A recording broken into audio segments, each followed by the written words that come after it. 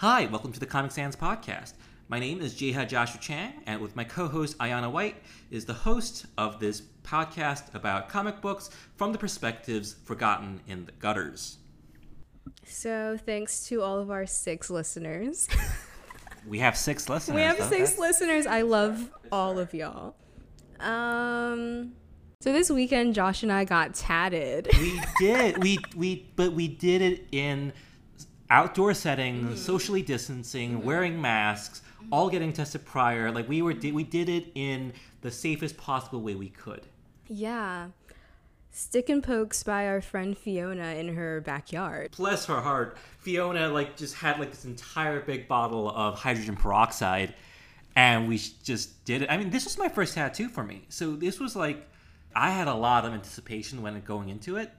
I got myself a Chinese calligraphy tattoo that literally, it says Mo, which in Chinese means ink, which I think is very apt for this podcast because actually inking is one of my favorite things to do when I'm drawing a comic book, even though it's painstaking. And also it's very close to our hearts, I think, as journo kids. I got that tattoo on the inside of my left forearm, the dominant hand that I use. And it's great. It's a tattoo I've wanted to get always, and I'm very, very happy with it. Huge shout out to Fiona Festana. Awesome. Yeah, it was really cool to have a friend do it because some tattoo artists are really creepy and weird. I felt super safe doing this. I got a little alien on my hip. I have an Aquarius stellium, and they're known as the aliens of the zodiac. It was awesome. It's exactly the Roswell alien. It was amazing. I'm obsessed with it. Also, I got it. I didn't realize it hurt so much. It was one of the most painful tattoos I've ever gotten. I got it over a bruise. I forgot that I had a bruise there, and that's why it hurt so much. But yeah. Hit up Fiona for tattoos. Anyway, comic book news. The Avengers are endorsing Joe Biden for president. Wait, hold on. As in whoa. Is the MCU as a company doing it, or are fictional characters pretending that they're real life characters endorsing Joe Biden? I think it's Marvel is or specifically the actors that were in the Avengers. We're all we collectively endorse Joe Biden for president. They were at a fundraising site with Joe Biden. That's cool. If that inspires someone to vote, perfect. But I have to say, all of these calls asking people to vote without doing anything to make voting actually easier, without doing anything to address the rampant voter suppression happening in this country, or even addressing the very valid claims that people have against Joe Biden for president, specifically black people, black and brown people. Joe Biden is not that appealing to a lot of us. Right. But we're forced to vote for him. I think there are 2 things that brings up. One of them, which is, maybe this is unprecedented, or maybe, and I could be wrong, but to have these massively popular figures of pop culture kind of going into the mainstream, quote, the mainstreamist of the mainstream, in politics. And, this is probably a big deal. Let's say 40 years, 50 years ago, people scoffed at the idea. Who cares if these comic book heroes so-and-so say they endorse a presidential candidate? Now, who is the audience for this? Good question, though. That's the thing. It's a weird kind of impasse because, it's not a particularly controversial endorsement. In a way, it's really safe because they're not real people, and maybe Marvel is just they could just say that, we as a company are just doing this as a very suave, slick marketing campaign to attract those youngsters. But it's not genuine or engaging enough. And for y'all who are in comic book history, know that actually the earliest generation of comic book artists were immigrants, particularly Eastern European and Jewish immigrants, who fled the Nazi persecution and came here, and a lot of their characters were almost a antithesis, an antidote to the problematic Nazi, superhuman, Ubermensch kind of thing, right? But it hasn't really evolved beyond that point. And any kind of political representation in comic book heroes are often negative ones, or like, for example, look, and especially progressive ideologies, the ones that are actually like dealing with the realities of politics, are anti-heroes at best and villains at worst. A good example is anarchy. It's either that, or I would say the opposite end are like very niche one-time superheroes that aren't actually considered superheroes, like V from V for Vendetta. Which, by the way, the cinematic representation has completely watered down, vanillaed into this kind of respectable but also very generic Hollywood call for liberal democracy. And, you know, the call against totalitarianism, all very valid things, but that's not what V was about.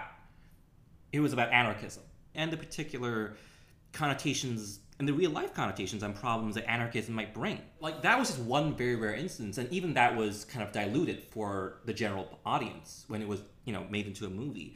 So there really isn't an actual engagement of the politics, not just a mere representation. Because in a sense, like, it's one thing to have just, for example, like, you know, to have like Native American superheroes in their cover. Great start. But like, they're still superheroes. Like, you don't actually, like, their characters don't actually deal with politics. They're just political representations for reality. Those are two very different things. That is so interesting. Me personally, I'm just sick of being told to vote for someone who I truly believe does not have my best interest. And I feel like gaslighted into thinking that Joe Biden is like going to save everything when it's not even. Joe Biden is like the beginning of a beginning to like finding a solution to what is wrong with this country. Like, it's really not a big step towards anything. It's a very weird kind of extreme because like people who probably consume comic books are the youngest, most diverse, most progressive demographic. I mean these are large generalizations, but I think in large part pop culture and grassroots politics and progressive movements go hand in hand often. Like, pop culture can be a very good tool for youth engagement and social activism in advancing causes, but also, like, the reality is Trump or Biden. You know, that's kind of the thing that they face. And that's why you see these weird things like, you know, Avengers, you know, endorsing Joe Biden. It's like, it makes no sense. You know what I mean? We are in such a god-awful parody of like what this country and what politics is like supposed to be. Like, it's literally beyond parody. Right. And like, the whole point of superheroes is like they should be projecting and wishing for a better world. And like, it's Joe Biden? Exactly. I'm like, if I were superheroes, I'd be like, if they were real, I'd be like, huh? Why are you endorsing this man? You could be doing, like, you are literally toppling dictators with your bare hands.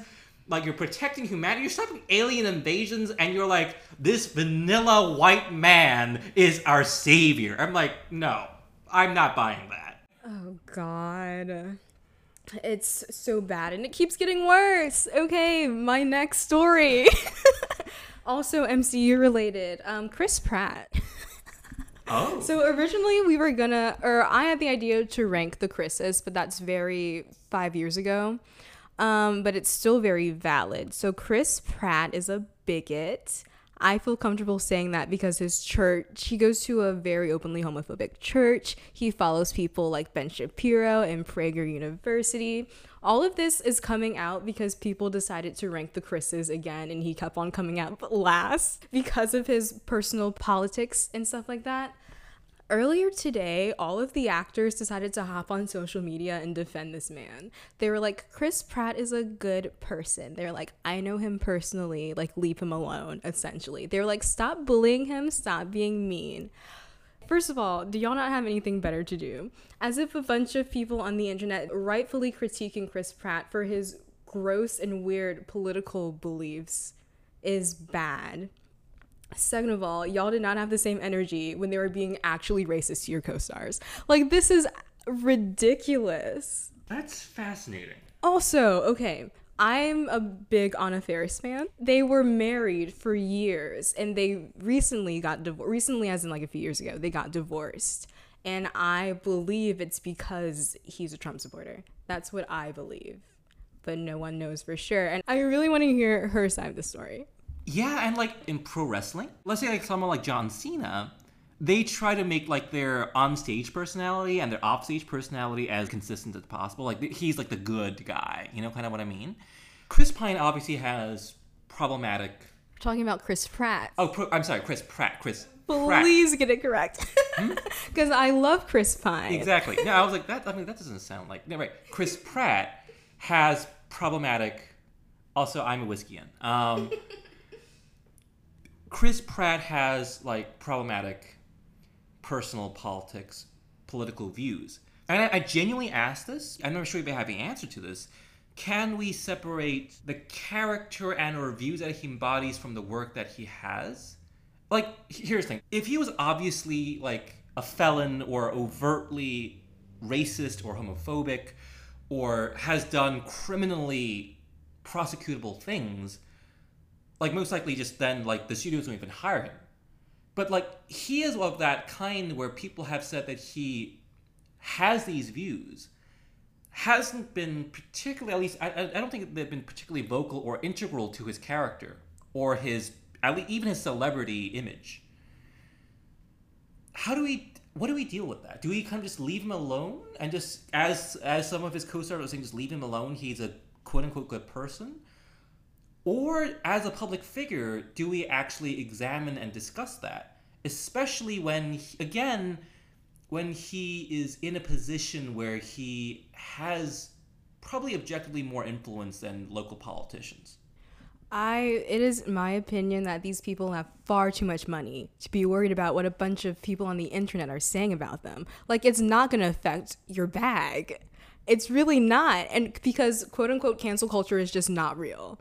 Like, there's no reason for these people to be saying this unless Chris Pratt has contacted them personally and been like, these people are hurting my feelings. But going back to what you were saying, he is a public figure. And like all this information is like publicly available. We have to analyze that. And I think people have a right to know whether or not someone they're supporting with their money is a good person. And you don't have to go to the homophobic church. You don't have to support these people that are hurting marginalized communities. Like, you can just not do that. And also it's a very valid point, right? It's like, look, in a sense, like, we are consuming your product. Don't whine about it when we find out your personal, like, problematic views, and just not choose to consume your services. Yeah, and it wasn't even, people weren't even like, fuck you, Chris Pratt. They were just like, oh, by the way, like, we don't like him because of these very valid reasons. Exactly. And, like, honestly, like, customers are kings. If you're staunch advocates of a capitalist economy, we choose not to consume Chris Pratt. So deal with it.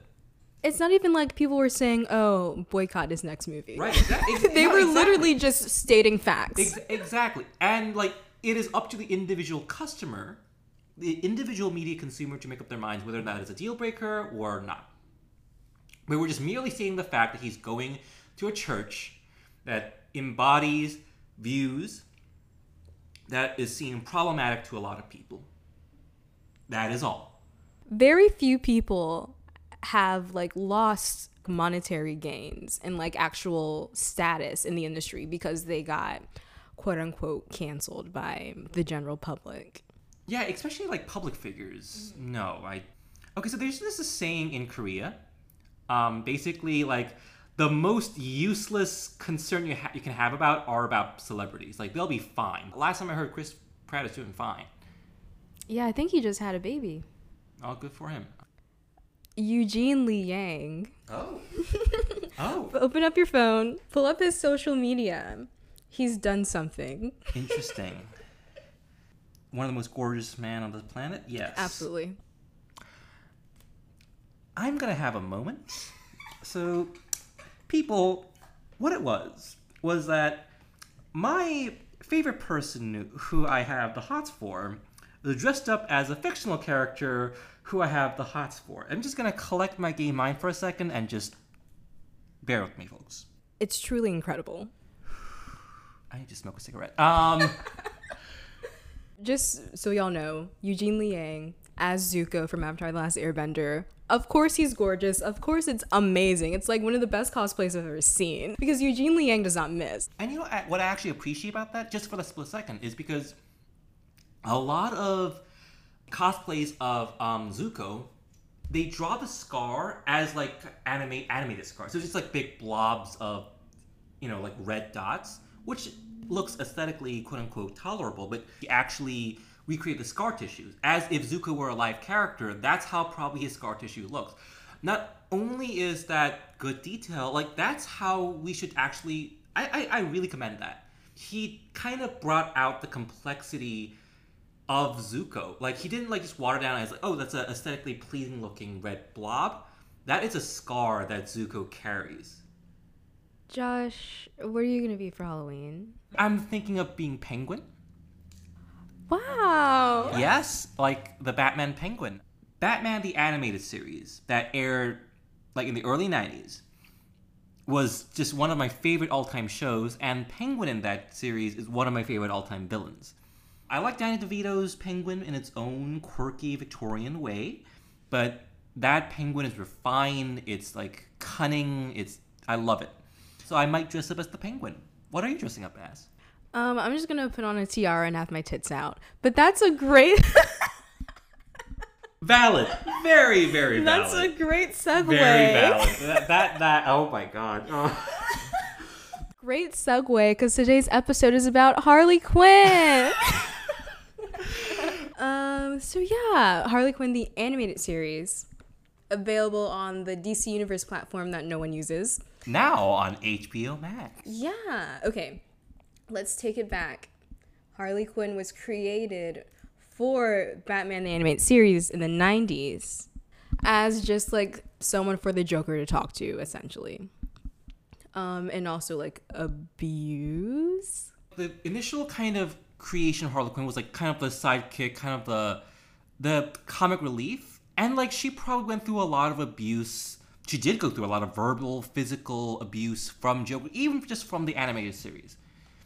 But then, like, it's even there shown that Harley Quinn has this unhealthy infatuation or attachment to Joker, calling him Putin, and dealing with a lot of the toxic behaviors that a relationship has. And actually, even in the original animated series, there is an episode. Batman actually kind of tries to persuade Harley Quinn to get out of the relationship and to kind of objectively see what this is causing her. She ultimately does go back to Joker, I think, which is shame. But yeah, like even then there was this kind of alarm call that, first of all, this is no way to portray a female character. And even then there were already attempts, and very successful attempts, to create Harley Quinn as her own character beyond just the Joker's, romantic sidekick comic relief thing. Yeah, and one of the things that I actually like about this new TV series that came out last year is that I think this is like a very realistic portrayal of an abusive relationship and like what an abuser looks like and like what a victim looks like and how many times you have to try to leave this abusive relationship before it's successful. Ayana recommended me this series, and I, with no shame, as I said in the earlier episode, I used her account. DC Sue Me. I borrowed her account, binged it in 2 days. Oh, I just loved it. I loved it. It's astoundingly good. It's like... it's shockingly good. You know what it was, though? Because I'm not even going to kid you. For the first 2 episodes, I was like, is this good? Because that's how much I was been disappointed by DC's content. I did not know if this was... I'm like, this is good. Wait, is this good? Am I supposed to like this? Because there's no way that DC would write such a good, entertaining, sustainable, comedic show that is not stupid. The writing is so good, and I would love to know. I want the names of every writer on the show, and I want to know their Tumblr accounts. Because I can promise you they were writing fan fiction 10 years ago. I was clapping very furiously. Yes. This show is like every fans, like what you want the comics to be like how fun and engaging you want the comics to be. It's what DC has been missing for like a very long time. Right, and like, so again, as the original fan of the animated series, the kind of the whole thing with between Poison Ivy and Harley. They were a badass duo, kind of, away from the Joker, doing their own thing. That was a thing. And I loved it, and I'm pretty sure, like, Paul Dini, they were very strong already, very gay undertones in that already. And I also, think, and tell me if it's wrong, people, that was the first time Harley Quinn calls Poison Ivy red. Yeah. It's kind of good to see, those themes fully explored in an animated show. And in an organic way. There is so much character development, because of course it has to. So, as Ayana said earlier, much of the first season is really dedicated about how Harley Quinn deals with a toxic, abusive relationship she had with the Joker and getting herself out of that relationship slowly and gradually with regressions. It is very real. It isn't she's out whoopity-doo-dah. There are moments of heartache and frustration and, toxic attachment styles, but done in such an organic way, it doesn't look and sound preachy at all.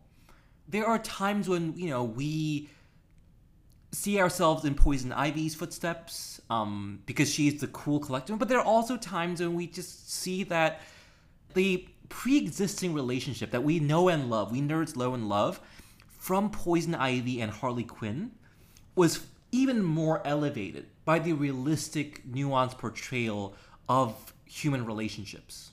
Yeah, it's really good. And even besides her and the Joker, a lot of the series is focused on the fact that Harley is a woman trying to make it in what is a man's industry, which is being a villain. It feels very meta. It feels like they're making commentary on the entertainment industry, or just being a woman in general. Everyone is too afraid of the Joker to help her. Also, Joker is the comedian. So yeah, he is in the media. It is very, very apt. Not to spoil anything, well, kind of, but so there's a moment when Harley is invited into the Legion of Doom. It's this very funny portrayal of the Legion of Doom as just a corporate environment with all these quote-unquote perks, and Scarecrow is the HR person in the Legion of Doom. It is, I think, very much a satire and a commentary on the media industry, which the comic book industry is a part of. And let's face it, the comic book industry was and is not kind to female creators, female executives, basically, no, not even that, just non-cisgendered male voices, especially in quote-unquote mainstream comic industries. From what I heard from a lot of other industries, for example, documentary making or other kind of more indie practices, as they become mainstream, unfortunately, the toxic practices in mainstream media takes that over. The indie nature of documentary filmmaking has enabled a lot of queer filmmakers, of black and brown filmmakers, of women filmmakers to begin making films. But as documentary with Netflix, documentaries now in itself is a very profitable and entertaining mainstream platform, the toxic practices of Hollywood is being bleached over into documentary filmmaking.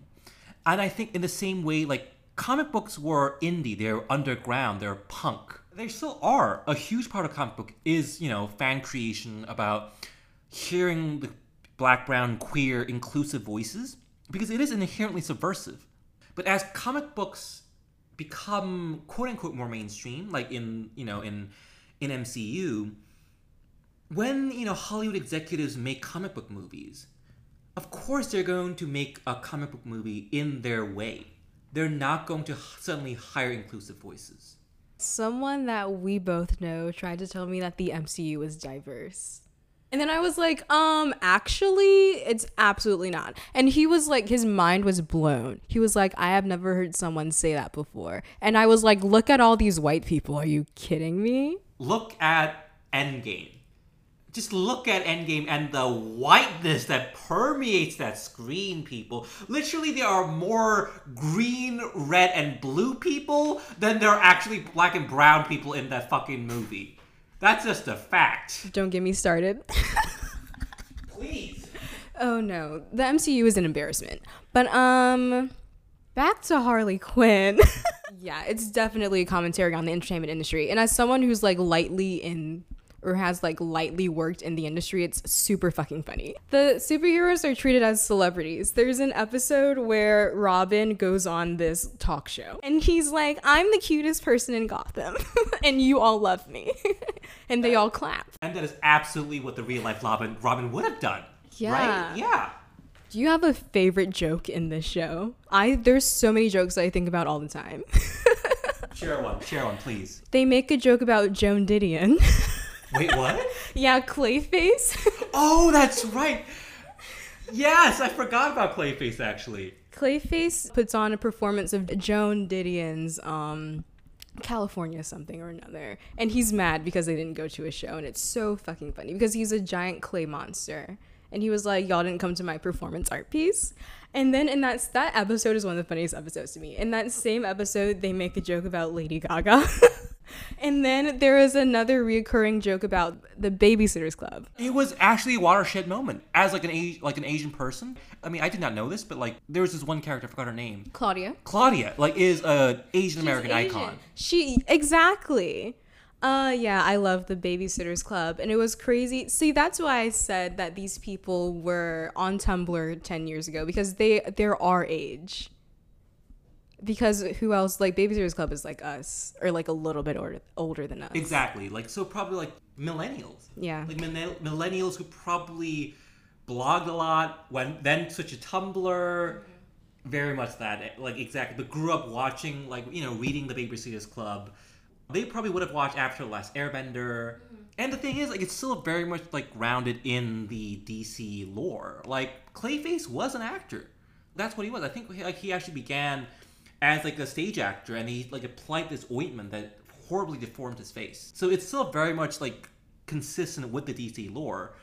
But there are these moments of, I really mean this, and I'll probably overuse this word, like, too much throughout this podcast, but it really is organic. Like, it's so naturally funny, and the punchlines are so grounded in reality, and of course written so well, but still consistent with DC lore. It's still very much a comic book show, but like they're portrayed in a realistic, nuanced, and funny way that I love. I love the portrayal of Shark. King Shark. King Shark. I was gonna say Great White, but that's not right. King Shark. It's so funny. He is literally the sweetest, which is very different from how traditionally King Shark is portrayed. Like, he's like this bloodthirsty kingpin who for some reason dated John Constantine. I like don't know how that worked, but hey, people do, you know, y'all do y'all thing. I fell in love with it. I love the character. Instantly, the moment when he steps in and he says, "Howdy."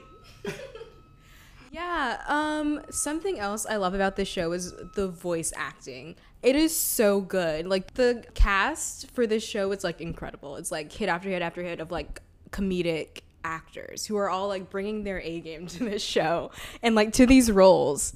The diversity in this show, Lex Luthor is black, and so is Catwoman. And those are all things that were like headcanon for fans, like things that fans have been speculating about. And then the show just went ahead and did it. Which is why I say again, they are our age and they were on the forums with us creating these theories. But yeah, it doesn't feel fan servicey at all. Dr. Psycho is voiced by Tony Hale. Tony Hale is the really meek Batman in Veep. He's also the very meek son in Arrested Development. And Dr. Psycho is none of those things. And I would not have believed if that was Tony Hale. Yeah, I mean, I think that's all. Those. Oh, wait. Oh, and Wanda Sykes. I forget. Wanda Sykes. She's so good. She is. Okay, there's so much more to say about the show. Yes, there is. Their portrayal of the Justice League is, first of all, the best portrayal. Second of all, hilarious. It feels real, even though it's like very obviously not real. Exactly. Take the portrayal of the Justice League. They literally would act like if they're a whole bunch of glamorous, over media saturated superheroes would act like, but like not in a Watchmen way, but like they're still Batman, they're still Wonder Woman, they're still Superman, but in this like ridiculous, stupid way. Is there anything that you don't like about the show? I mean, there are moments where like I think the plot development, it reaches a a kind of an obvious kind of climax. I like the second season better, that's why, actually. Because the first season, it's obviously going to be a climactic showdown in a typical arch-villainy way. I think there could have been smarter writing, but that's my main caveat. The overall, like, overarching plot is a little bit lacking, but each individual episode is, like, pretty good. Extremely entertaining. It's just charming. It just exudes charm. Mm-hmm. It really does. I think this will be, like, a classic that people go back to and just, one of those shows that you go back to and realize, oh my god, they made this reference, or they made this really, like, actually subversive thing that you just kind of forget about, and you come back like, oh yeah, they did that. Clayface annoys me sometimes. That's, I think, that point of the character, though. Like, he talks in that overt, like, I'm going to enunciate every word kind of way. Yeah, which, yes, he is kind of annoying. But what's your main qualm with that show, then? Just that Clayface gets on my nerves. I kind of want to like, whenever he talks, I'm like, again. There's this episode where he pretends to be a college student, and I was like, this is a lot. Oh! He was, like, more of a main character than usual, and I was like, this is too much Clayface. Too much. Batgirl is great in this show. Oh, yeah. Batman is, like, the best he's ever been in this show. This is one of the best portrayals of Batman I've ever seen. He's funny. I hope they bring in more Gotham characters.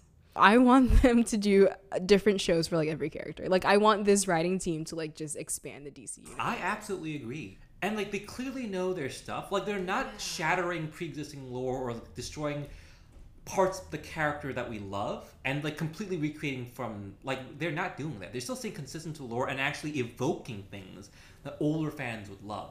Yeah. But, like, bringing into the 21st century. Have you seen any more, like, Harley Quinn stuff? I saw Birds of Prey. I think that was the last movie I saw before quarantine was Birds of Prey in theaters. It's very good. Is it? Yeah, it got shit reviews because people hate women, but it's very good. I mean, even like the original, the series was canceled. Yeah. So I think another reason why people didn't like it is because it's so different from that original comic book series. Ah. But it's still, and they waste, I have a lot to say about this movie, actually. No, it's like these shows that have, like, and ideas that have great premises, especially Birds of Prey, that just don't get the development, the money that they deserve. Yeah. Also, it was directed by an Asian American woman. Just saying, y'all. Watch it. You need to watch it. It's a good movie. It's very fun. I saw it in theaters with my friends while I was high. And it was like a great high watch. I love Oracle so much. She's not in it. Exactly. I made that old nerd face. That's extremely valid because if they want to do a movie that's like that, now they can't. Like, they would have to change it. Because there already is a Birds of Prey without Oracle. Exactly. In one sentence, sum up why we should watch the Harley Quinn series, even if it's finally buying the HBO Max subscription. Oof. Y'all better pirate that shit. Fine. Why should we watch Harley Quinn out of all the bingeable things that we're surrounded with in this corona times? I just don't believe in paying for things in general. But I think if you were to pay for anything, Harley Quinn is definitely worth your money. It's extremely entertaining. It's absolutely bingeable. You can watch the whole thing in like 2 days, like you said, because it's so good and it just, like, the pace just keeps going. If you like DC, you're gonna like this show. Yeah, seconding off from Ayana. It appeals both diehard Batman fans, like people like me who've grown up with the animated series. It respects the lore, but adds more to make them funny and relevant, but not preachy. And the show is so gay, people. It is so gay. And Harley Quinn is very likable, which I have found her hard to be in previous. True, because I think they just kind of portrayed her as this trope of the crazy woman. Mm-hmm. Even in Suicide Squad. Mm-hmm. The kind of a trope, like, you know what I mean? Like the traditional, very problematic trope of portraying women with mental illnesses as, like, oh, that's her kind of thing. DC, pay us to do your PR. Because let me say something else. This show, I got into it because a clip from it went viral on Twitter. But I did not see, like, any advertising for this show at all for the first, like, 2 years. And I am a big DC fangirl. Watch it, y'all. Watch it, and write smutty fan fictions about it. And that's all, folks. This is the Comic Sans Podcast. My name is Jiha Joshua Chang. I'm Ayana White. And stay gay, stay nerdy, and most of all, stay safe, y'all. Peace.